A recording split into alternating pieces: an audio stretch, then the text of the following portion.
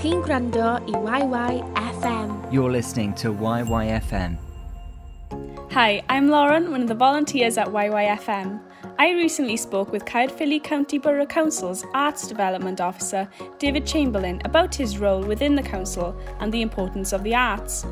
I started by asking him about the current position of the arts industry during lockdown.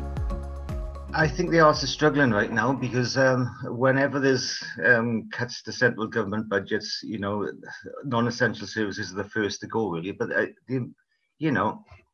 the arts do employ a hell of a lot of people in Wales, and there's a lot of out-of-work actors, performers, technical people, writers, all kinds of stuff. And there's virtually one on almost every other street, really.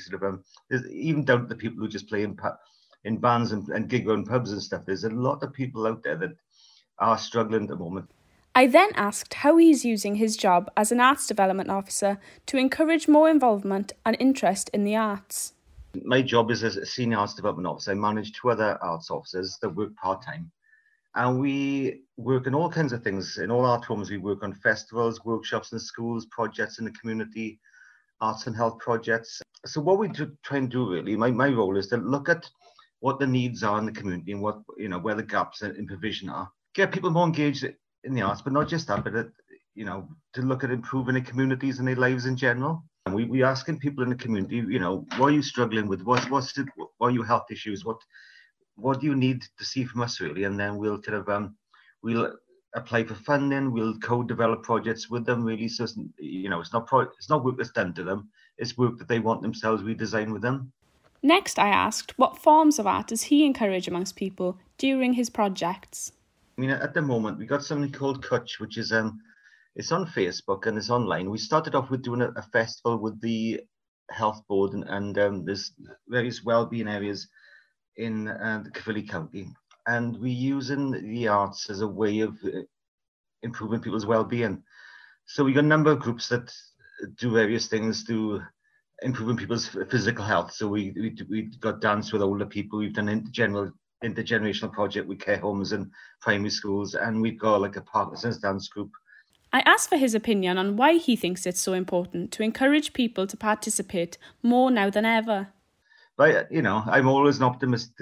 Whenever there's been things have been bad and there's a bad recession, creativity is always bubbled to the top. We go looking back to the big recession of the 70s and 80s and early 90s, the creativity is the one thing that's kind of kept people going a little bit. Well, it could be sports, it could be arts, but you need something in your life to keep you interested and keep you happy, really.